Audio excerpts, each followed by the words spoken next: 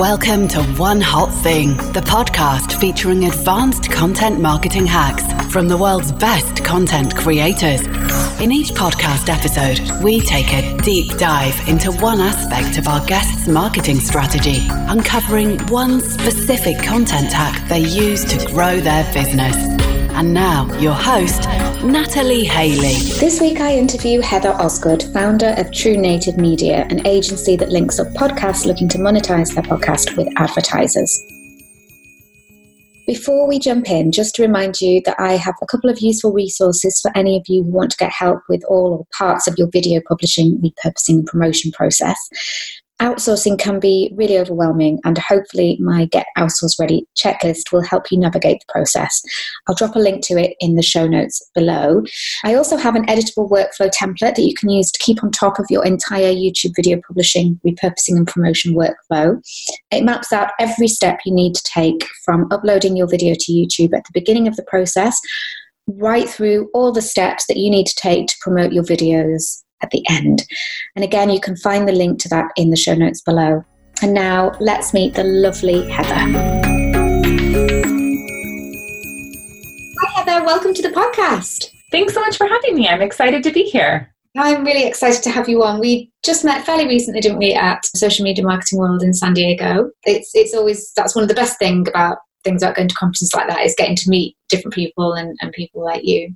And I thought you'd make a great guest for the podcast because I know what we're going to talk about, and I think it's going to be definitely of interest to the audience today. So do you just want to tell us what your one hot thing is going to be today? Yeah, today I'm going to talk about how you can get sponsors for your podcast. So obviously many of you have a podcast, and oftentimes I'm asked, okay, I've got this podcast now, how do I monetize it? And so I'm going to share that with you. Oh, amazing. This is definitely of interest to me, and I know it's going to be of interest to a lot of the listeners today. It's something that I don't really know a lot about at all, so basically just introduce us and talk us through how you advise, because you have a business, don't you, which focuses on basically linking podcasters up with advertisers, so you are the girl to tell us about it. Yes, absolutely. Our company connects podcasts with advertisers. I've spent really my entire life and career going after advertisers of one sort or another. And I found that a lot of people create podcasts because they have this passion and they're so excited about a topic. And then at the end of the day, they kind of go, wow, this is a big project. I'm creating all this content and I would love to make some money from it. Mm-hmm. And most people don't really know where to start. And of course, there are lots of different ways that you could monetize your podcast through selling courses or, your own product or marketing your services. But if you are specifically interested in getting advertisers for your podcast, there's a few steps that I recommend that I would love to cover with your listeners today. Excellent. Let's dive in. So first, I recommend that when you're creating your content, that you create your content for ad breaks. I think we've all listened to those podcasts where we're listening along and all of a sudden it feels like they're playing an ad and we're like, gosh, why are we listening to an ad right now? It feels a little bit abrupt. And so as you're creating your content, I recommend that you kind of, set it out so that having a natural ad break feels normal in the episodes, so that when your listeners are listening, they are anticipating that you're making some sort of a transition. You don't want that transition to be so abrupt that people say, oh, it's now time for me to hit the fast forward button. But it also needs to feel like it's something that is a transition within the content. So do that first. And then secondly, if you're interested in getting sponsors, I recommend that people sign up for affiliate programs. Most podcasts are going to be too small to go out and have paid sponsors. But if you can sign up for an affiliate program, it allows you to do a number of things. First, it helps you educate your podcast listeners that you're going to have sponsors in your program, which is important, so that when you do get to a place where people are paying you to advertise, that your listeners and audience are accustomed to those sponsors. Secondly, it allows you to perfect your message. So as a podcast, advertiser, so somebody that's going to be creating ads for different companies, you are typically going to endorse the product. So you're going to try that product or service out and then tell your audience about it, which means that you have to craft messages for that advertiser that is going to be a compelling message for your audience. And coming up with that content can be difficult. Writing a good ad can be difficult. So if you experiment with affiliate programs, you can find your voice as someone who creates ad content. And I think that it's really helpful to try out different products and services that you like. Next, it allows you to see what kind of response your audience has to different products and services. Because if you're going to be looking for paid sponsors, they're going to want to know what kind of conversion rates you have. And the beauty of affiliate programs is that you can run these ads and then you know for sure how many people are actually buying that product. So if you run these ads and no one is buying anything, then that's a really good indication that maybe you need to shift the way that you're positioning the product and your message. Maybe you're not putting in a strong call to action for the advertiser. Maybe your engagement isn't really as high as you think it is, or possibly maybe you don't understand your audience as well as you think that you do.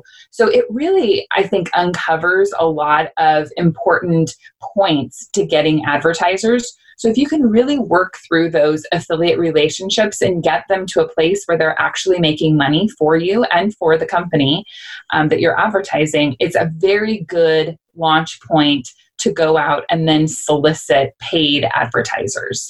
So if I've understood this right, so basically this is about signing up for affiliate programs, products or services that you believe in, and getting the word out to your audience about these products and services. And then if you are getting engagement, if people are buying through your affiliate link, then it's a signal to you that there is interest amongst your audience, and therefore that it might work having them as a sponsor of your show. Have I got the right understanding there? Yeah, absolutely. And let's say Audible is a really easy affiliate program to sign up for. So let's say you signed up for Audible and you saw that you were having traction there. You wouldn't necessarily want to then go straight to Audible and say, hey, Audible, why don't you pay me to advertise your services now? But it helps you create a message for other companies that could be a good fit. The people who you have affiliate programs with, I have found, aren't necessarily going to be the companies who will then want to pay you for advertising because they're already getting revenue from you through the affiliate program. It really is more about you creating a case and a story for future advertisers. Interesting. And also, like you said, setting up that kind of expectation amongst your audience that you do recommend and promote. To a certain extent. Yeah, absolutely. Yeah, so once you have that affiliate program in place and you see that it's working well, of course, the other really important piece is that you have to continue to grow your audience. So that is really important. And a lot of times people will come to me and say, well, how big does my audience have to be before I can get advertisers? And the question is, that really depends. If you're looking for a rep firm to represent you, you typically need to have about 5 to 10,000 downloads per episode in a 30-day period. But if you're going out and selling directly, you don't have to have that large of an audience. I would recommend probably around the 1,000 to 2,000 download per episode range is a good time for you to go out and solicit advertisers. So then once you get to that place, what you want to do is create a media kit for yourself that talks about your audience and who listens to the show, and really creates a good story about the podcast that you have. If you are someone who is a content creator, oftentimes you're not just going to have a podcast, but you're probably going to have a blog and some social, accounts that are very active and a newsletter. So I recommend that you package all of that together and then you approach sponsors and advertisers as an influencer. I think that's one of the misconceptions that happen with podcasts, is that I don't think enough people think about podcasters really as being influencers. Mm-hmm. So then you approach companies with this idea that, hey, I'm an influencer for your product. I've got this track record with all of these different companies. They don't need to know that those are affiliate programs. They just need to know that you've had this conversion rate. You've got this audience, and then you can package together the podcast advertisements and possibly a mention in your newsletter and maybe a blog write-up or a mention in your blog and additional posts on social. So when you take that and package it together, it can be a lot more powerful than just selling your podcast by itself. And that's a really good foundation for you to start getting advertisers and actually really monetizing your content. Gosh, that is really interesting. And you did address the one question which I was going to ask, which is that I think that's what people always wonder, isn't it? Is how many listeners do I need to have before I can start thinking about this? So yeah, you answered that really, really well. Oh, good. Yeah, so that's really good to get that one cleared up. So we are kind of creating content and thinking about natural ad breaks so that we're not jolting our audience into the ads. We are working through this, signing up for affiliate programs and working through all of that, and then putting together this media kit. Basically, I guess it's pulling together all of the kind of your experience with it, isn't it? The evidence that you have some influence. So is there anything else people can think about when they want to kind of try and target sponsors? So a couple of pieces that I think are important to talk about is the media kit itself and what should be included. So in your media kit, you obviously want to have those stories of the sponsors that have been successful, but you're looking at who exactly listens to your show. So make sure you're getting clear on that. And that might include doing a listener survey. Obviously, if you've got all of the other components, you know who's subscribing to your newsletters. You can get the stats from your social media, and your podcast is going to be super similar, right? So make sure you create a really good picture of exactly who's listening to your podcast. And then numbers are really important. I have looked at so many media kits over the years where they tell a beautiful story about the content creator, about the influencer, about the types of things that they're doing, but they don't say how many people I'm actually going to be reaching. And as an advertiser, that piece is really important. So I need to figure out if I'm a marketer or an advertiser, how many people am I going to reach and what is my investment to reach essentially 1,000 people? So if I reach 1,000 people with you, is it going to cost me $50 per 1,000? And if I reach out to somebody else and advertise with them, is it going to cost me $20 per 1,000? So, kind of approaching it from that standpoint is really helpful. And then make sure that you have clear, concise pricing in your media kit. So those are important things to include in there. And then I think the other thing that's important to think about is who you're going to go after, right? And that's I feel like where people really go, how am I going to find these people? How am I going to approach these people? A lot of people are really interested to know exactly how they go about finding these products or these companies, the advertisers that they're going to approach. And I recommend that you just look around your environment and you think about the products that you already use. So if you have a skincare line that you really love, or there's a particular maybe online shopping, store, clothing company that you solicit, maybe your children have a product that they play with all the time that you really think is terrific and educational, just look around your surroundings and think about the products that you use already, and then approach those companies first. And I recommend that because you can have a story behind your approach. You can let that company know that you've been using their product for X number of years and you love it and that you really want to be an ambassador for their product. I do recommend that when you're approaching brands that you think about approaching kind of mid-level advertisers. I think a lot of times when I talk to people, they'll say things like, oh, well, I want Apple to sponsor me, or I want Nike, or, which those are all great, but it's really important to start at where you're at, and not that, Nike or Apple isn't going to want to sponsor your podcast someday, but it typically works best to approach mid-level companies where you could relatively easily go on LinkedIn and find who the marketing person is of their company, as opposed to trying to approach some huge organization. I think a lot of times people think, oh, well, that company's got so much money, they would love to sponsor my show. But their whole process for evaluating and finding places to, invest their marketing dollars is going to be so much more complex than if you just approach a great mid-level online skincare company, for instance. Exactly. And I guess there's a lot about picking a relevant sponsor as well, isn't there? I mean, like we mentioned, like skincare and clothing. Like I would love to get sponsorship from, my favorite clothing company, Boden or whatever, but it's completely irrelevant to the content of my podcast. So I guess that's quite important, is making sure that there is some relevance between the type of sponsor that you're going for. Absolutely. And one of the best sponsors, I feel like, for a lot of online content creators is software programs. There's so many different applications and tools, and they can really change your workflow. So but you make a really good point. Make sure that the advertisers you're bringing to the table do have some relevance to the content you're creating. That said, everybody eats. So even if you're creating a podcast about, how to be a great copywriter, your audience all eat, right? So if you talk to them about a granola bar that you just love, I don't think that it feels too far off, but it depends on the strategy that you have behind the entire podcast or behind all of your content. Definitely.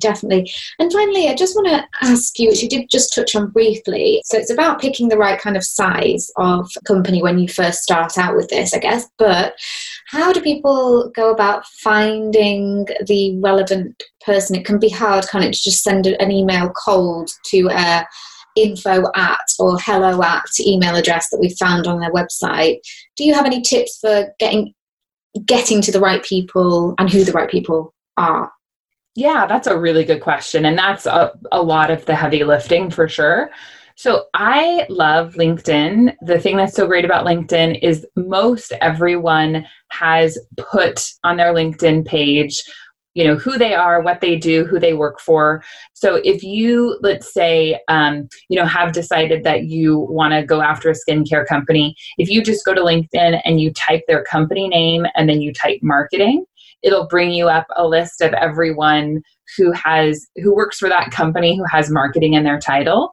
And then what you want to do once you find their name is find their email, kind of code, right? So each company is going to have a certain setup for how their email address is, whether it's like, first initial, last name at, their company.com or whatever it is. So find that pattern for their email address. And then once you have that pattern, then you can use their name and input that pattern and send them an email. And I would say a good percentage of the time that works. Not always, sometimes it's going to bounce, but experiment with that.